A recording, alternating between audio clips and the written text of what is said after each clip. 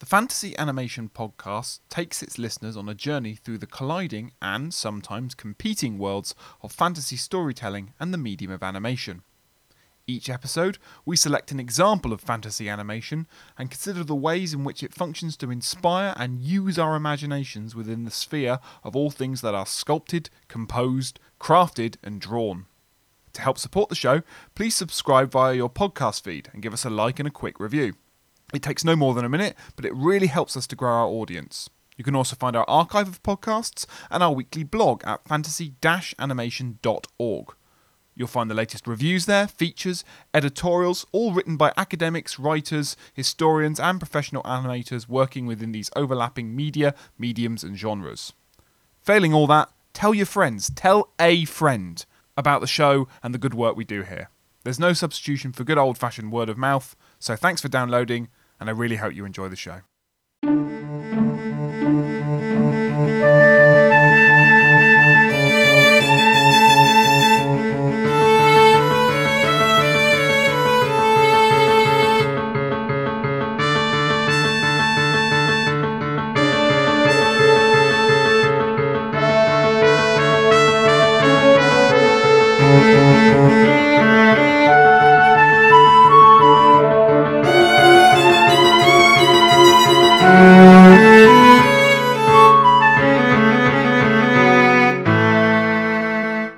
Hi listeners, and welcome to the latest festive episode of the Fantasy Animation Podcast. With me, Chris. We're actually recording this in December holiday.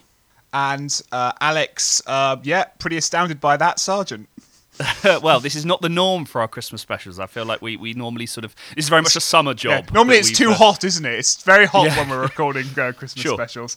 Yeah. Well, yeah. In the words of Noddy Holder, it's Christmas. It's Christmas, or at least it is for us, as we take a look at the 1983 short Mickey's Christmas Carol, Disney's animated retelling of the Charles Dickens masterpiece, directed and produced by longtime Disney storyboarder Bernie Mattinson. I think he's actually the longest-serving employee of the Disney company, which perhaps gives listeners an idea of the pedigree of today's choice. So for me, I've got a few notes, of course, on anthropomorphism, because don't I always, but also Disney's broader connection to festive specials and perhaps their history of Christmas-themed productions that use their most beloved characters, as well as bits on Disney and technology in the 80s, animated stardom, archival and authentic voices. I'm sort of interested in the archived and the authentic voice, particularly with animation, and then the framing of Disney and Dickens as master storytellers. Alex, does this tale of Ebenezer Scrooge, played so wonderfully by Scrooge McDuck, and we'll talk about that, in an animated version of 19th century London, veer at all into fantasy?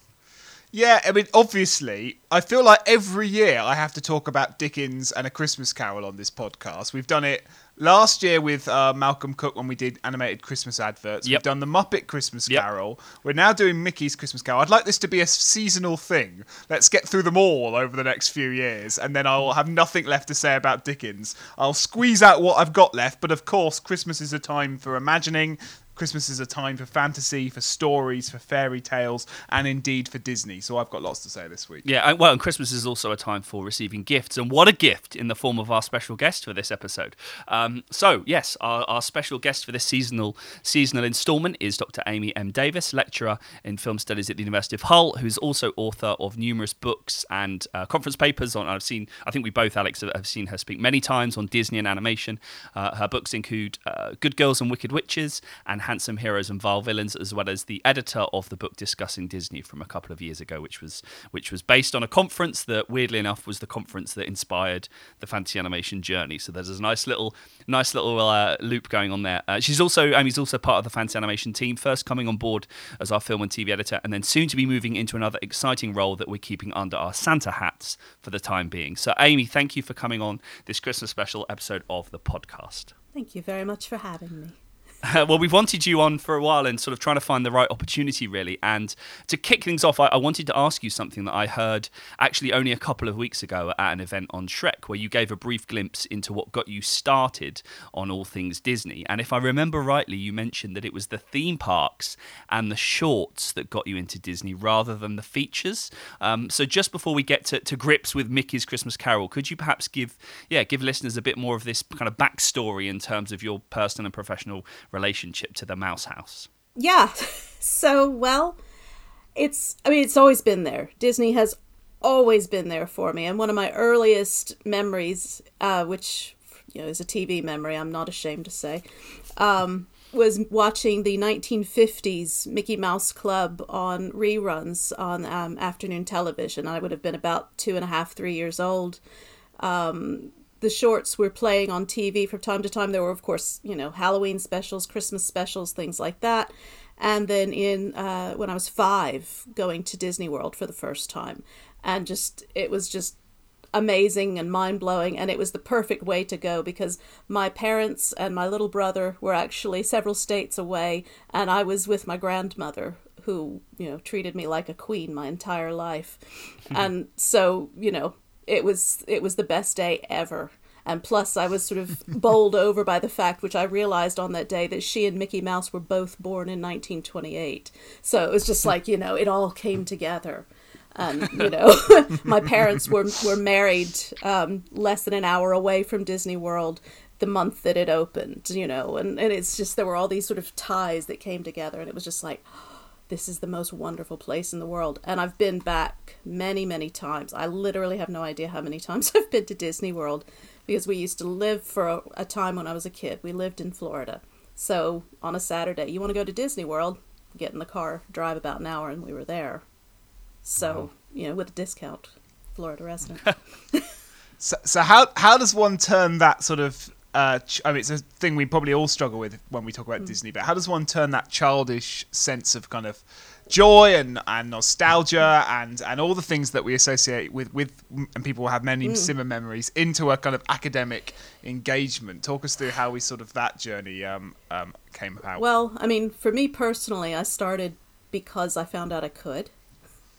It was when I was doing my master's, which was in modern history at UCL, and I was sort of batting around different ideas for a topic for my thesis, and I rather flippantly, after a conversation the night before with my brother, rather flippantly said to my supervisor, why don't I just do it on Disney? And his response was, well, why not? And it was, oh, I can do that? Cool. And I didn't look back. But as far as sort of taking that step back, and, going from being the fan, the in this true sense of the fanatic, to that intellectual rigor, I've not found it that hard, because I think that it is, first of all, I do have, training as a historian, so I'm used to evaluating bias and taking that intellectual and emotional step back and looking at things in a kind of almost disengaged, or at least emotionally disengaged sort of way. But at the same time, I don't make it a secret that I do enjoy this stuff. I would watch Disney. I would own most of the DVDs I have for work. I would probably own them anyway, at least the Disney ones. And it's, for me, it's about not forgetting that I love it, but using that to propel me to really explore and to understand fully this thing that I have valued and treasured all my life. And I don't think it's the most perfect thing in the whole history of the world, and I will definitely say, when things are not right or whatever. But it's not as bad as some people have pretended it is. In terms of its history of, sexism and so forth, at least, which is what I get thrown at me a lot, is, princesses and stuff. I spend a lot of time talking about princesses. Yeah. Well, no princesses this week, at least not literal ones, because it's Christmas, and no princesses at Christmas. Well, perhaps that's the question.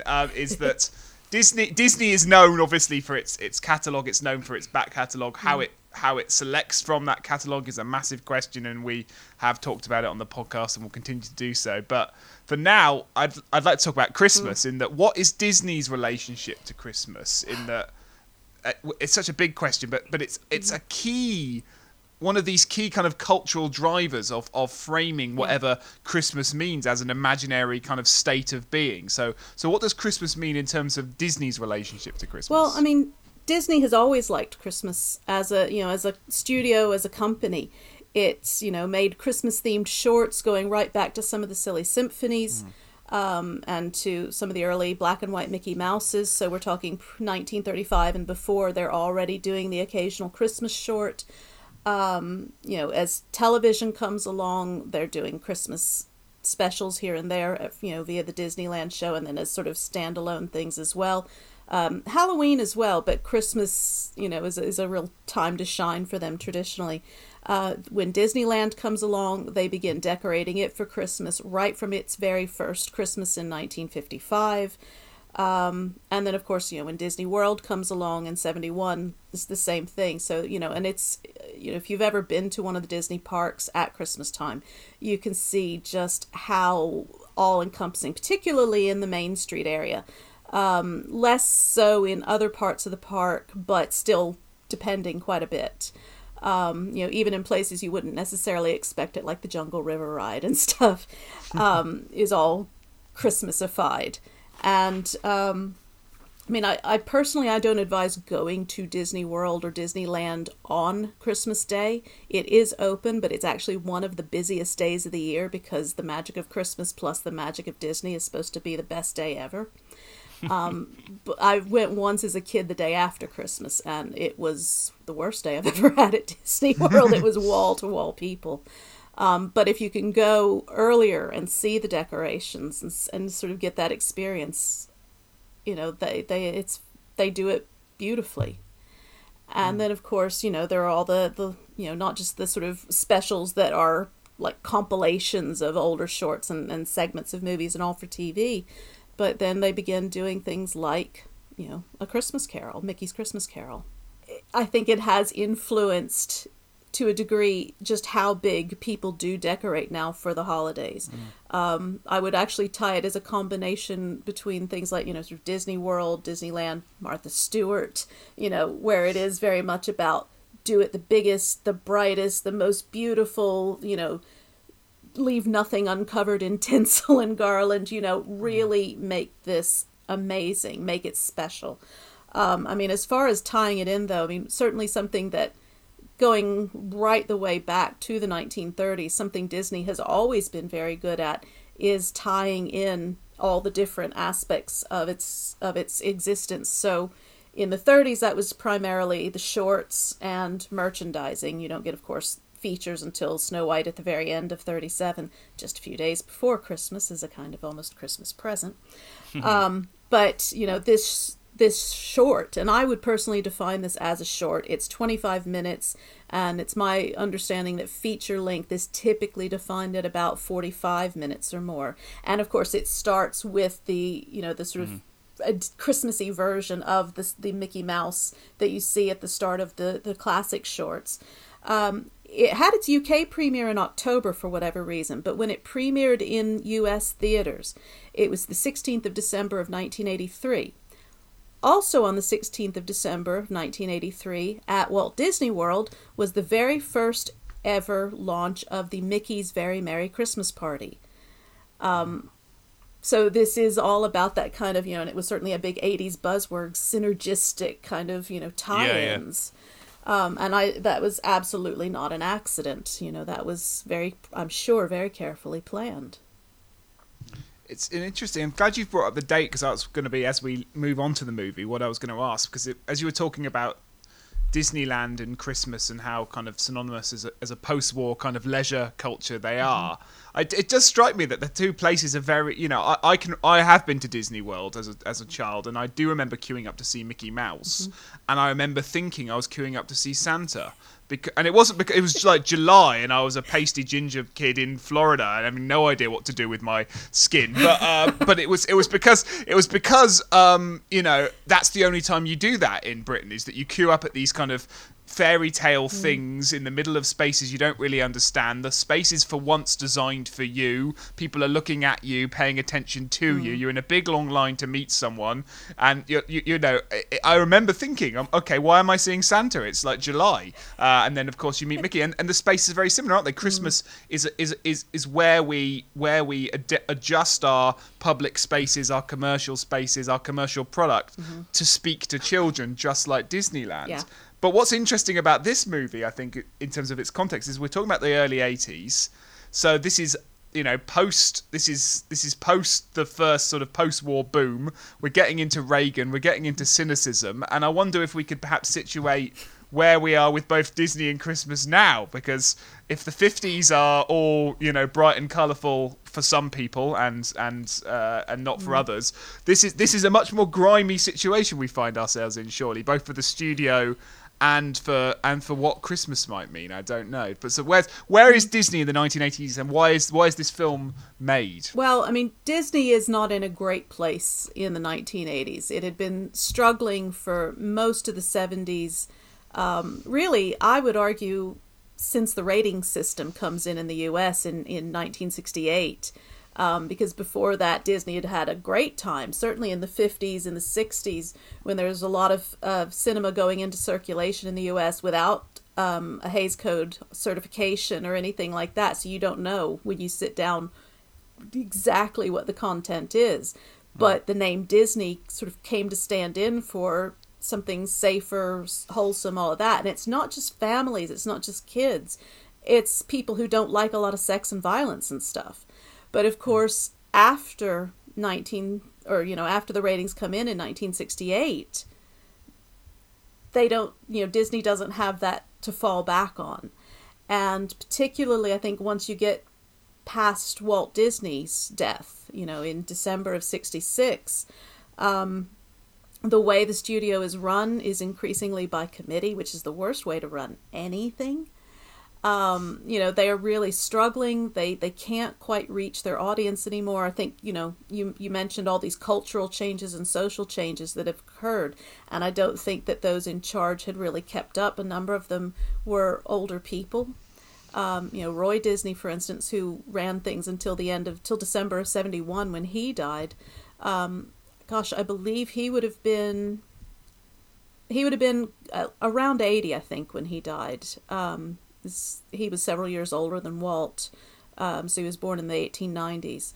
And, so we've got older people who are maybe a little bit more out of touch, who don't understand that audience. They're concentrating also more on live action than they are on animation. Animation's more expensive, more labor intensive. Live action they can do much more quickly and cheaply. But also, by the time you get into the 70s, into the early 80s, when my generation are the little kids, Generation X, we are a small generation. The baby boomers, obviously this was gigantic numbers of young children in the late 1940s, 50s, into the 60s. By the time you get into the 70s, the U.S. population actually slightly declines because there aren't enough live births to keep up with deaths. So there just aren't enough of us out there to just happily take whatever Disney has to offer. But I guess we should sort of move headlong into Mickey's Christmas Carol. I've lots of interesting things to say. Well, lots of things to say about it that may or may not be interesting, but we'll come to that. But I was comparing it to Muppets Christmas Carol because I was thinking about characters and or animated characters as stars. So, Amy, could you give us a little sort of, a bit of background? So this is 1983.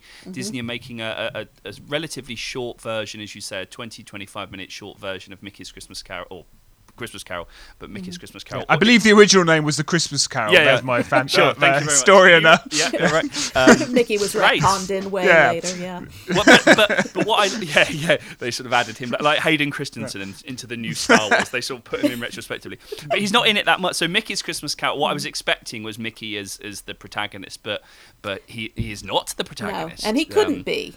That's not who Mickey is, Right. So that is an interesting point. So yeah, why? Who is Mickey then, and why isn't he playing the lead? Because I think there is this interesting tension, and we get it with the Muppets. But the sort of these characters, of course, they're playing these roles because their stardom dictates that they should. Yeah. So let's talk about that, Amy. Well, and I mean, you can't have Mickey being mean. You can't have him being stingy or not giving to the poor. Mickey has been all about that since, roughly 1933, 34. Very earliest version of Mickey, maybe, because he was a bit of a mean little guy. But when he gets his act cleaned up, he's all about helping the poor and the downtrodden. So for him to be Bob Cratchit makes utter sense, because he is, he's a kind of, and this is something that was said about him back in the late 20s, early 30s. He's a kind of little tramp type character, like Charlie Chaplin. So for him to be poor old Bob Cratchit, long suffering and still kindly toward his horrible boss, it has to be Mickey. And then, of course, they'd already had the Scrooge McDuck character around for a while. So, the name's obvious. He has to be Ebenezer. But, I mean, the sort of antecedent to the special is actually a 1974 Disneyland LP, a largely spoken word album. It does actually have a few musical numbers. It's 90% the same as Mickey's Christmas Carol. I think Mickey is given top billing in the title, and not on the album, but on the special, because he's the bigger name. Obviously Mickey Mouse is more famous than Scrooge McDuck. Mickey equals Disney, so it's a great way to signpost it, and you can have cute posters with Mickey Mouse in them and all of that. And then, of course, it is actually billed as Mickey's big screen comeback. This is 1983, and his last theatrical screen appearance had been in The Simple Things, which was a 1953 short that is generally considered to be the last official of the Mickey Mouse series. And if you've seen The Simple Things, which is a cute cartoon, it's actually mostly about Pluto and some seagull who sort of takes a shine to the fish that Pluto and Mickey are meant to be using to go fishing with as bait. Right. So that's interesting, because I was thinking, why is it called Mickey's Christmas Carol when Mickey's not much in it as much as perhaps possible? And obviously because of the reasons to do with stardom, but also it seems to be by calling it that. I mean, they could have called it Disney's Christmas Carol, right? That would have been a quite easy name for it. But by the fact they've gone with Mickey, it's that it's we're going back to a version of Disney that you want, but we're not Disney, we're Mickey. We're embracing Mickey's way of seeing the world rather than what has become by 1983 Disney's way of seeing the world. And that seems to be a gesture to kind of, this is a film that is trying to repurpose what a Disney cartoon embodies or whatever. Yeah, and also I think, again, Disney had done so much live action throughout the 60s and 70s into the early 80s that really had little or no street cred. There were a few decent ones like the Love Bug films, with Herbie and all of that. But generally speaking, a lot of these films are, for all that there are those of us who have certain ones that we absolutely adore because they were, random childhood favorites, a lot of them are pretty damn lame. But Mickey Mouse, Mickey is great. Everybody loves Mickey Mouse. He is literally one of the most recognizable screen personas in history. So it makes sense to tie this to him and to sort of, he brings all these older associations. He brings associations with Walt Disney, who of course was Mickey Mouse's original voice. And Walt and Mickey were, Mickey was Walt's alter ego in most people's minds. So it's that old school Disney that they're hearkening back to, almost as if kind of ignoring all that stuff that had come, in between. Well, with the context of the early 80s as well, like the Disney are making films like, I don't know if this is pre or post, but they're making films like Something Wicked This Way Comes. That comes out the same year, I believe. Films like Dragon Slayer, Watcher in the Woods. I mean, Disney's Christmas Carol could just as easily be kind of a gothic, macabre spectacle as anything else in early 80s. So it's this kind of, I think if we called it Disney's Christmas Carol now, there is that. I mean, there is actually the Jim Carrey Christmas Carol that is called Disney's Christmas Carol.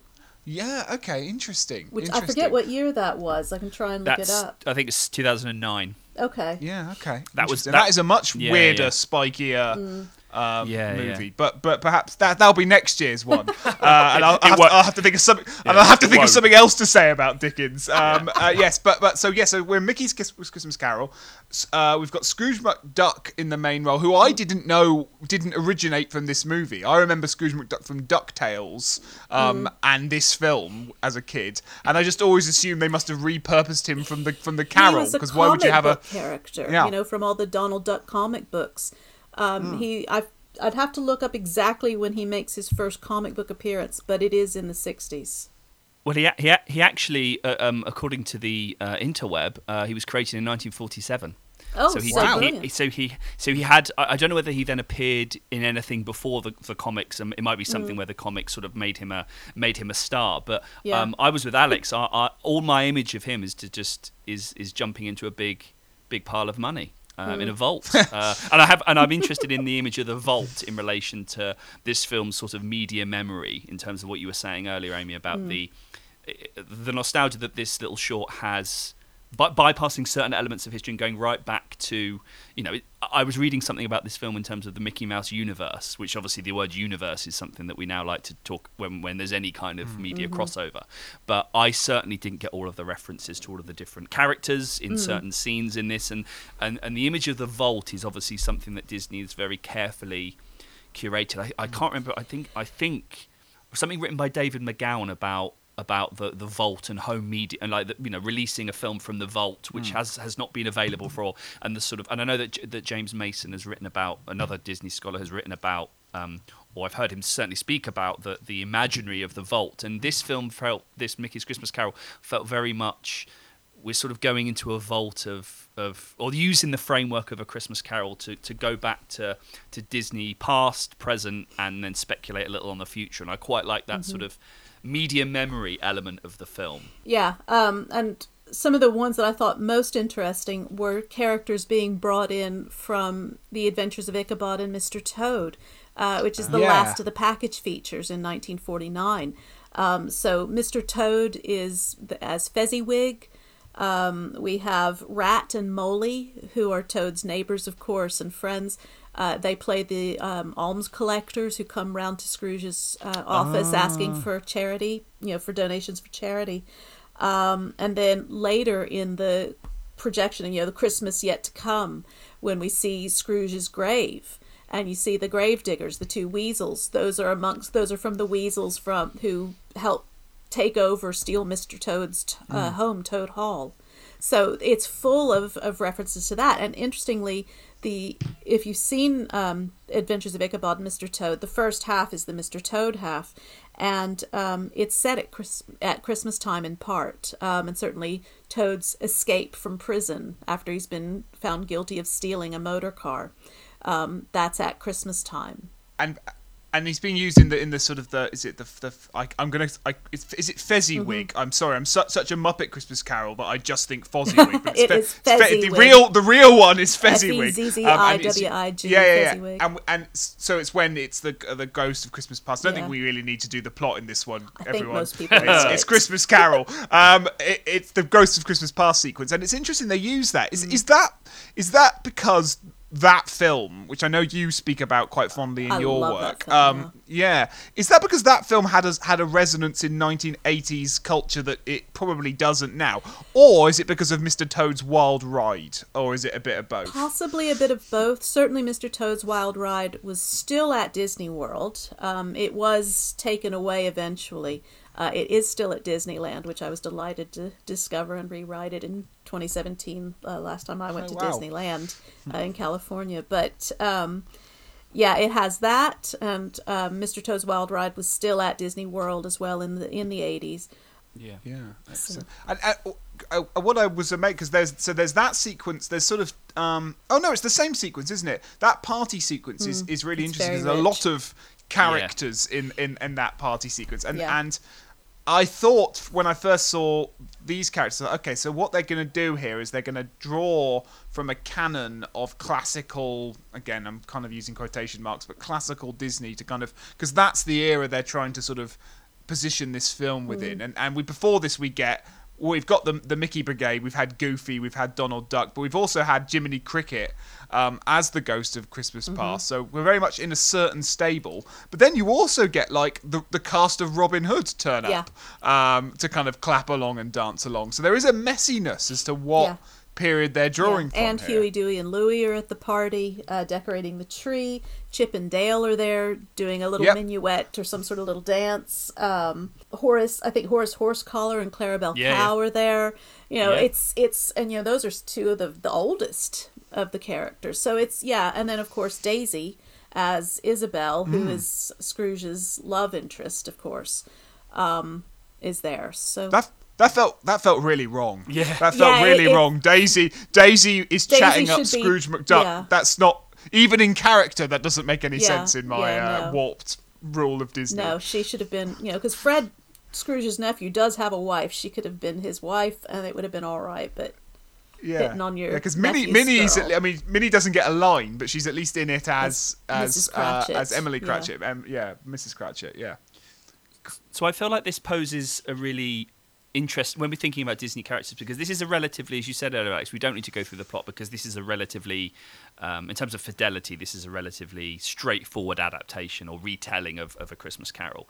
And we've already established that seasonal specials are very common to Disney, so this is not the first and won't be the last Christmas special, but we have a kind of trickiness when it comes to maintaining, and you mentioned this earlier, Amy, in relation to Mickey, that sort of maintaining character consistency across, I suppose nowadays it would be transmedia, but multimedia types of or you know, I suppose you get this with merchandise and the relationship between characters and merchandise, or characters and shorts and characters and features, but there's a degree which they have to be consistent, and then through certain characters like Jiminy Cricket, who is the Ghost of Christmas Past, that then allows the characters, or essentially intellectual property, to reappear in these new sort of contexts, or this ahistorical context. So the fantasy, as I understand it in this film, is a sort of as a framework upon which, as I said, Disney can play with its characters. It could introduce some characters. It can remind audiences of its most beloved characters, and this sense of going back into the archive. This sort of, and I'm wondering whether a film like this is of the 80s because of the rise in home video, or the way in which there's a certain cinephilia, or there's a certain collector's sensibility, or and as I mentioned earlier, you know, this is actually very closely based on a 1974 spoken word album released by Disneyland Records. Some of the voice cast is the same. We still have Alan Young doing Scrooge's voice. He also does Mickey on the LP, though not the Mickey's Christmas Carol. That's actually, I believe that's Wayne Allwine's very first ever Mickey Mouse appearance is in Mickey's Christmas Carol. And then it's got a few slight differences. Instead of Jiminy Cricket for the Ghost of Christmas Past, it's Merlin. Instead of Pete, formerly Pegleg Pete, as the Ghost of Christmas Future, it actually has the evil queen in her Wicked Witch form from Snow White. Really? Which is very odd. She sort of comes in with that cackle and, you know, very, very short bit of the record but it's still very noticeable, very there. They don't have, I mean, obviously some of the characters, a lot of these characters we've been talking about in the background, like Mr. Toad, the Weasels, although they do speak a bit, but Mr. Toad, Minnie Mouse, some of these others, we see them, Chip and Dale, we see them, but they don't actually speak in the show or in the short. So they don't appear on the record. Yeah, okay, so that's interesting because so we, as much as this is an attempt to kind of reclaim in a slightly messy way a certain vision of Disney that might have been lost by the early 80s, they're not quite ready to embrace the musical format. They're not quite ready to do the things that will become hallmarks of the Renaissance to come in just a few years' time. So, yeah, this is an interesting one to watch in terms of as a transitional text in that respect. It doesn't quite have the same canonization or periodization that the others have. It's a bit more kind of linear in its view of history, and also isn't quite sure what bits to take and what bits not to take yet. So that's interesting. Though I like the Wicked Witch as the Ghost of Christmas Future though. That's really cool. I think I'd have preferred that. But yeah. Who is the person that's the Ghost of Christmas Present? I'm pretty sure that's a Disney thing. Is. I give it a Google and it's from Fun and Fancy Free, right? Which is not one I've seen, but yeah. That's another package feature. Yeah. And part of it is Mickey and the Beanstalk, and he is the giant. So, and in fact, on the album at least, I think it's on the album, he makes reference to Jack and the Beanstalk in that character voice. And then both in this, in Mickey and the Beanstalk in the album and in the special, the short, he does the same little gag about not being able to pronounce the word pistachio. And sort of, and then just changes it completely to with yogurt or something like that. So it's, very heavily linked to that giant character, who is also, of course, a character who has a lot of abundance. That's why they need to get up the beanstalk to him. So they are casting then. It's so weird because these are not the most recognisable. I mean, I don't know. Maybe Fun and Fancy Free was massive in 1982. The Mickey and the Beanstalk segment was still quite big, was it? Okay, right. But, it's like, we got to take the giant from that, otherwise it won't make sense. There's a certain fidelity to casting as if they had a... rather than who are the most recognisable 8 people we can put in this movie, which is, interesting. Although, as I say, Chris. You would have seen the Mickey and the Beanstalk shown occasionally on television. By 1983, you've got the Disney Channel in the US. It's a subscription channel, but it's there, I think it's... April 1982, I think, is when the Disney Channel launches. Wow. Okay. Interesting. So, it's been shown on that a few times. So, it's not the most recognized. He's not the most recognizable character, the Giant, and I think he doesn't even really have a name unusually other than Giant. But he isn't completely obscure by this point either. People would recognize him. Yeah. No, well, I wanted to, I suppose, pick up a little bit on the voice, given that you've done 2 excellent impressions that will definitely end up being sound bites for this episode, Amy. This issue of the voice, and again looking at this film, but so many others where we have this was the first cartoon or the last to feature Clarence Nash voicing Donald Duck and so forth, and it's always been really interesting the role of in Disney, it seems, in lots of cases, or in predominance, the way in which sort of the voice has become a really interesting marker of authenticity, that these films need to be possessed because they are the last to feature the sort of original artist. And I know that a lot more recent, so the Disney short Get a Horse from 2013 that sort of has, I think, Jimmy McDonald doing the voice of Mickey. Or it's Walt Disney. Is that not right? Oh, it's they have both. They have Mickey and they have Jimmy McDonald combined together. Yeah. You have the Peanuts movie that has Bill Melendez voicing Snoopy in Woodstock, even though he died 7 years before. Paul Newman in Cars 3, Don Rickles, Toy Story 4. So there's lots and lots of instances of the voice being this sort of pulled out of the archive, reconstituted and placed into an animated context. And I think...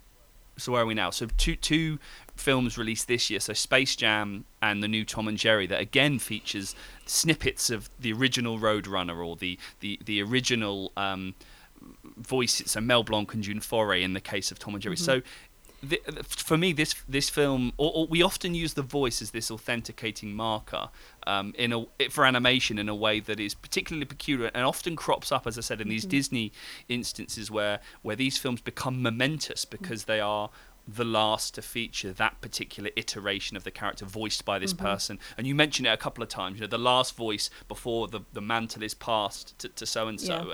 And so I was just really, I kind of find that interesting. And of course, this has been supported by more sophisticated editing software and the ability to kind of keep Paul Newman on file, as it were, and then have him play posthumously.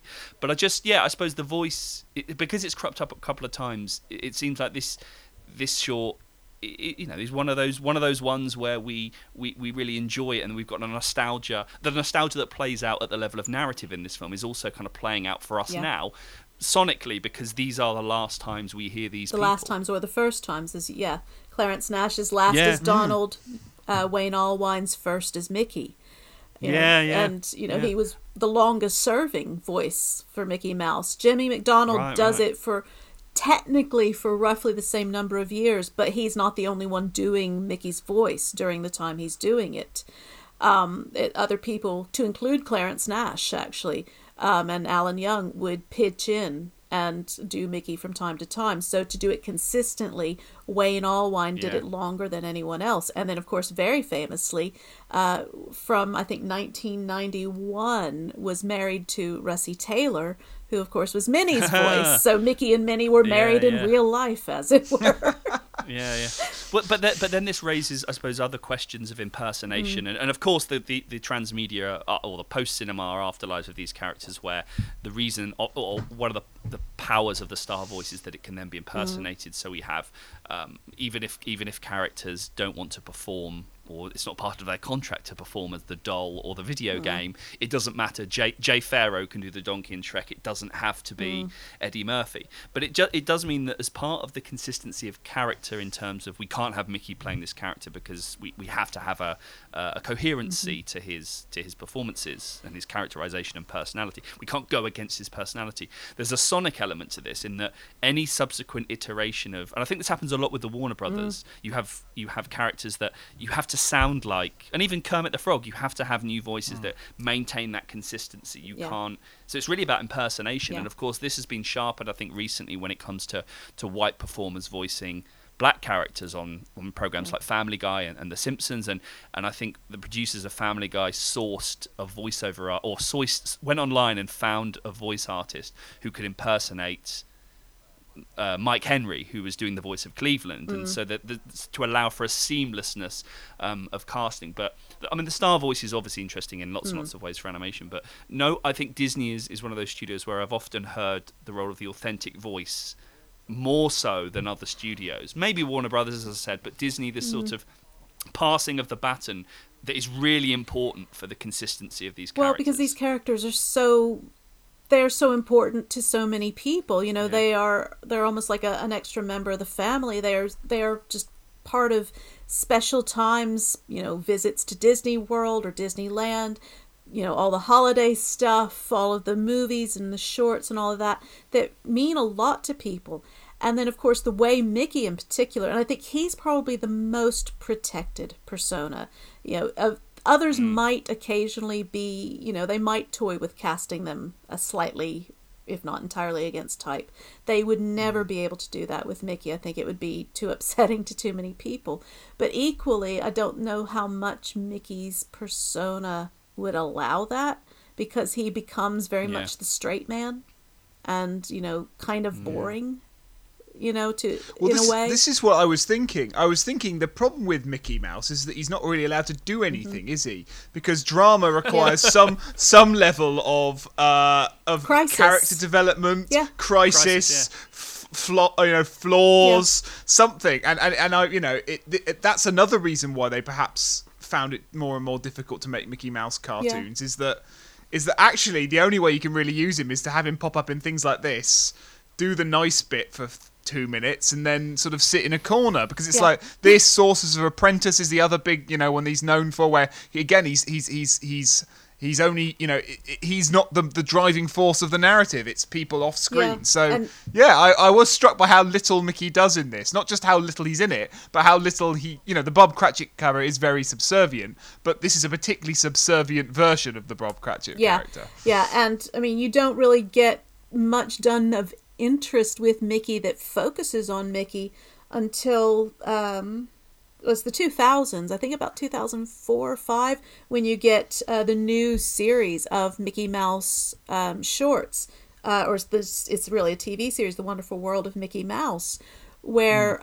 the characters are very, very redesigned into a look that you can best define as kind of retro. They're modern, but they're very much hearkening back to sort of early color Mickey, but also in a much more sort of mid-century vibe.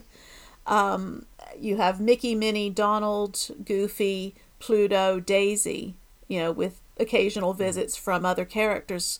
And this time, Mickey is allowed to be slightly more of a troublemaker, to get into scrapes and into difficulties, to have wild things happen to him, and therefore he becomes interesting again. And they've actually managed to have a number of seasons of this series of Mickey Mouse shorts because they've basically said, let's stop making him such a nice guy. Let's bring back some of that slightly meaner aspect, naughtier aspect that he used to have. But that surprises me in lots of ways, because I would imagine, and I guess my comparison here is something like the Minions, the ability of the Minions to be themed. So the themability of Minions in relation to transforming a Minion from yellow to purple, and that's a monster, or putting a Christmas hat on them and they're that sort of way in which characters can be themed across merchandise, and I was just wondering or thinking that in this case it would make sense that Mickey is relatively, I don't want to say bland, but relatively themable, because it then allows a lot of these characters to move malleable, but it allows them to move into different seasonal holidays with relative ease. But there's only so far that will get you, as anyone who's seen the third Despicable Me will know, but there's only so far that will get you. And I was just in terms of the Mickey's not allowed to do anything, I thought, well, that kind of makes sense, because he has to fulfill so many different roles in so many different media enterprises and products, and he has to be themed in lots of ways. And it just struck me that it makes sense that he retains that element of an archetype, because he can then be transplanted into Halloween, to Christmas, to whatever and I've is. Personally own Halloween, Thanksgiving, and Christmas merchandise related to him. I've seen Hanukkah related merchandise, other sorts of, 4th of July, all of these kinds of things where he can just be recostumed and slightly reworked. And even in, again, some of these specials that have come along in much more recent years, there was one just last month, in October, on the Disney Channel. It's still November in my head. In October on the Disney Channel. But of course it's Christmas Day right now. Oh, absolutely. Amy. The mistletoe is right above my door here. It's where they're meant to be telling scary stories, and they take on this very, sort of, Mickey becomes this very monstrous character who's telling these terrible stories to scare the kids.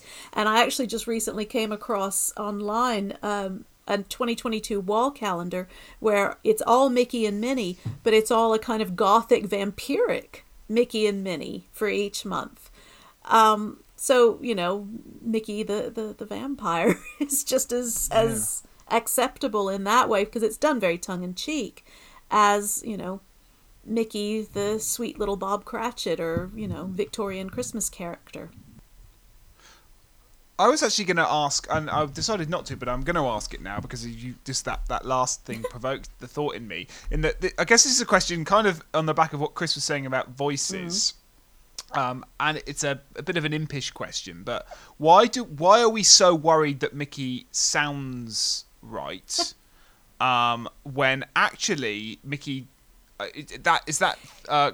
comment you made about him looking the same, but actually he changes hasn't all the time, but his essentialness stays the same. He's still the three circles, Sure. So there's still that, the sort of the Eiffel Tower emblem, as I remember, for sort of the water tower in I'm calling it MGM Studios. Hollywood Studios. I think it's Hollywood Disney's Studios Hollywood now, Studios, because I have decided I'm old enough in life where I'm just going to cling on to how things used to be called, like my parents Works did. for me.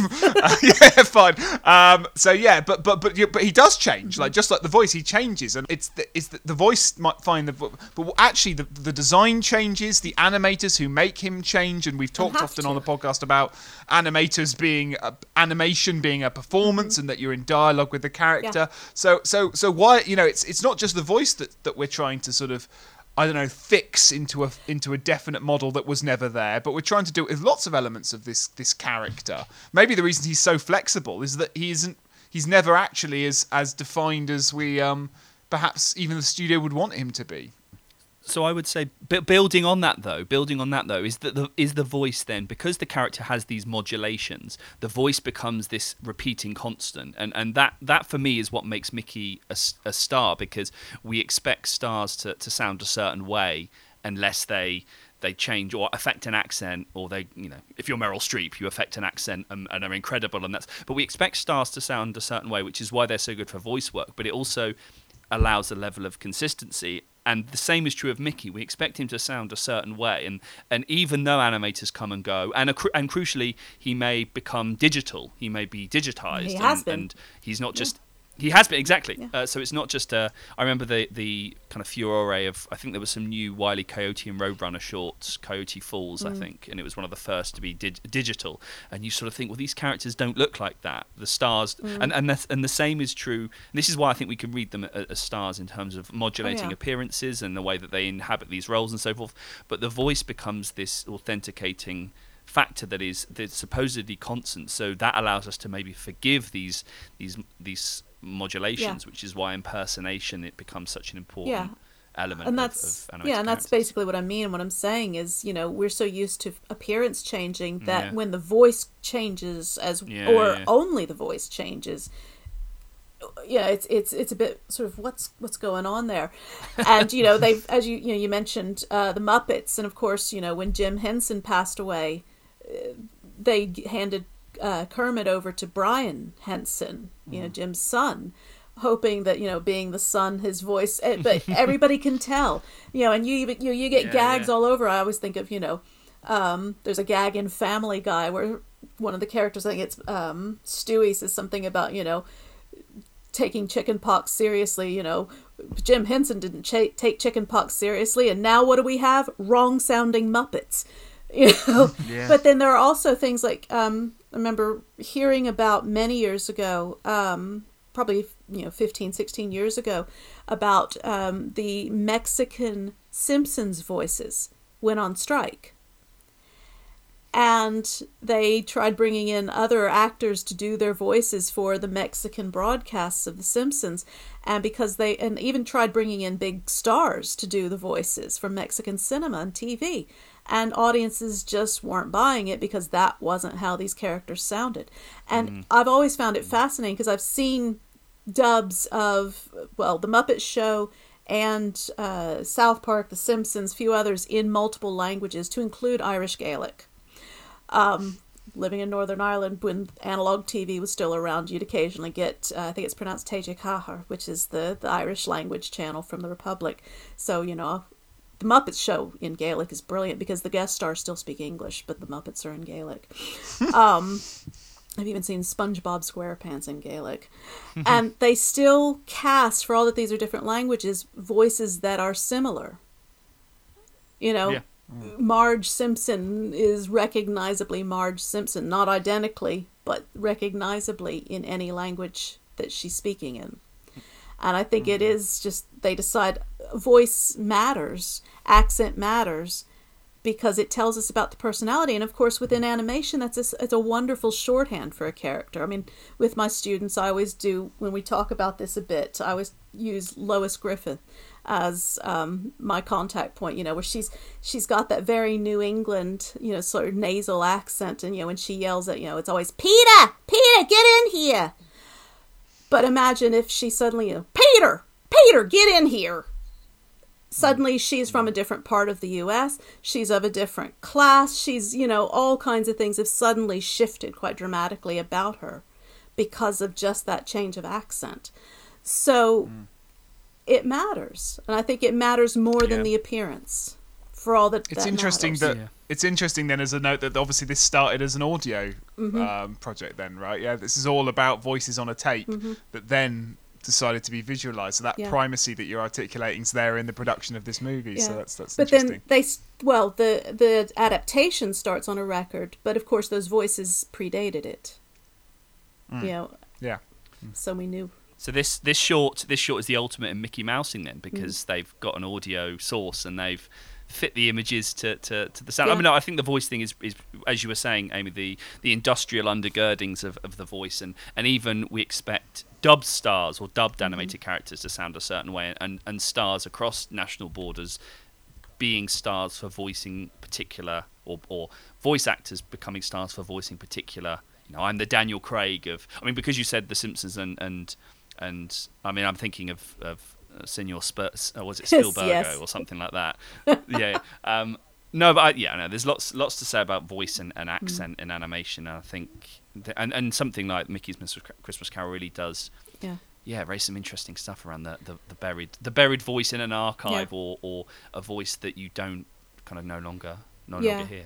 We're getting to time, so I guess. Yeah, I've got Christmas shopping to do, everyone. We're gonna have to wrap this up. I haven't bought my gifts any yet. fantasy bits, Alex. It might be all imaginary at this rate. I've already done all my Christmas shopping. Nice. Of course you have. It's Christmas Day. Yeah. Where have you been? This is as temporally confused as the carol itself. I think that's about it. I mean, we managed to get a lot out of 24 minutes of material there, but I think it's nice to touch on the wider issue of sort of, Disney's role in Christmas. And I think the only thing I've got left to say is that, I said I'd say something about Dickens, and I think it's such a good story to use, because Dickens, and I think we've talked about this on previous episodes where we've done versions of it, but Dickens's original carol is so slippery in terms of what it's trying to say, because it's on one hand so anti-commercial, you would think, in its story of this miserly man who learns the power of generosity and all this sort of stuff, and yet it also gives birth to many of the things that we obsess about buying at Christmas time, and the way that kind of the way it embodies that contradiction at the end of Scrooge basically learning to give by learning how to buy is quite a it's quite a Disney-esque, dare I say, parable of warmth and generosity, and here's the gift shop, and that contradiction is there, but in source and in tone. So I think I think it was well worth a revisit, and thank you, Amy, so much for helping us through it. Absolutely, thanks so much. It was fun to talk about it. Thank you for having me. Chris, do you have any other Christmas cheer to spread, or?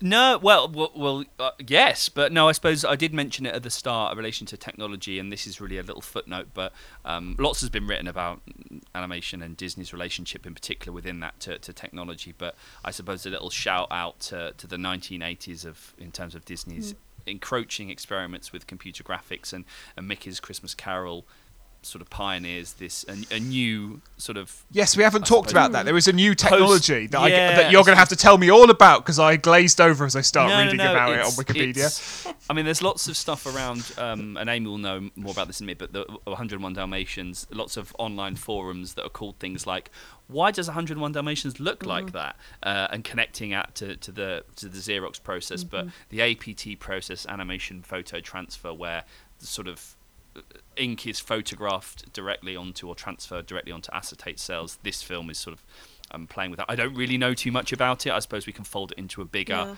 Disney was, I suppose, starting to experiment with different ways of producing animation in the lead up to what would become a very successful integration of I know that with Dalmatians anyway, it's a process that Ub Iwerks, one of the sort of co-designers of the original Mickey Mouse, it's a process he came up with that Walt really disliked it, but it won in terms of budget, and later he sort of grudgingly said, well, I guess it looks all right, kind of thing.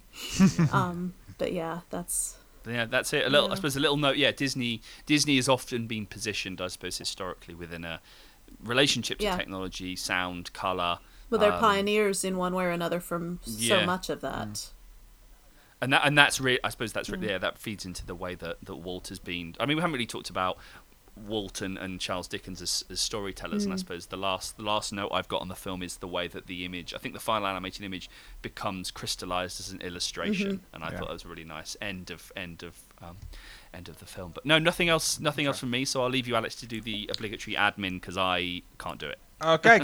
Terrific. I feel like I'm like the dad who has to clear up after the gift wraps now. I've got to clear up the living room because you've all run out of the room playing with your toys, but all right. Well, first, not admin, but a delight. Amy, thanks one more time for coming on the podcast. It was a really pleasure to have you on. If listeners wanted to find out more stuff about Disney, if they wanted to follow your work, you have a Twitter handle, I believe. Why don't we plug it? It's at Dr. Amy M. Davis. Davis without an nice E. and easy. Okay, nice and easy. Please do follow her on that and take up with your latest projects. Your books are still available to buy on Amazon and actually a relatively healthy price for it compared to some academic work. Yes. So people can go out there and spend their hard-earned Christmas their Christmas money, because it's already been Christmas, in the January sales. There we are. The tortured analogies continue. There we go. Cool. Otherwise, a very Merry Christmas to you all. God bless us, everyone. We have been Fantasy Animation. That's been us for 2021. What a year it has been, and 22 probably will not be without some dramas, but we'll be there with you all the way. We're going to take a little bit of a break just for a couple of weeks while we recharge our batteries. So we'll see you in the new year with some more episodes and some more fun things lined up. Some of which we've recorded already, so we're excited to share them with you. But keep an eye on your podcast feeds and on your social media handles, and we will return in due course. Don't worry. You can do that by following us at FanAnim Research, FANANIM Research, at Twitter or on Twitter, Facebook and Instagram, as well as fantasy-animation.org. And I'll tease you with this. Do you have a question for Chris and I that we keep going on about in a podcast that you've always wanted us to explain? A question in the air about anything to do with fantasy animation that you want Chris and I to answer in 10 minutes or less? Send us an email, fananimresearch, FANANIM research @gmail.com, and we will answer it in a form to be revealed in the new year. Otherwise, thank you very much for listening, and I wish you a happy holiday and a very happy new year. Bye.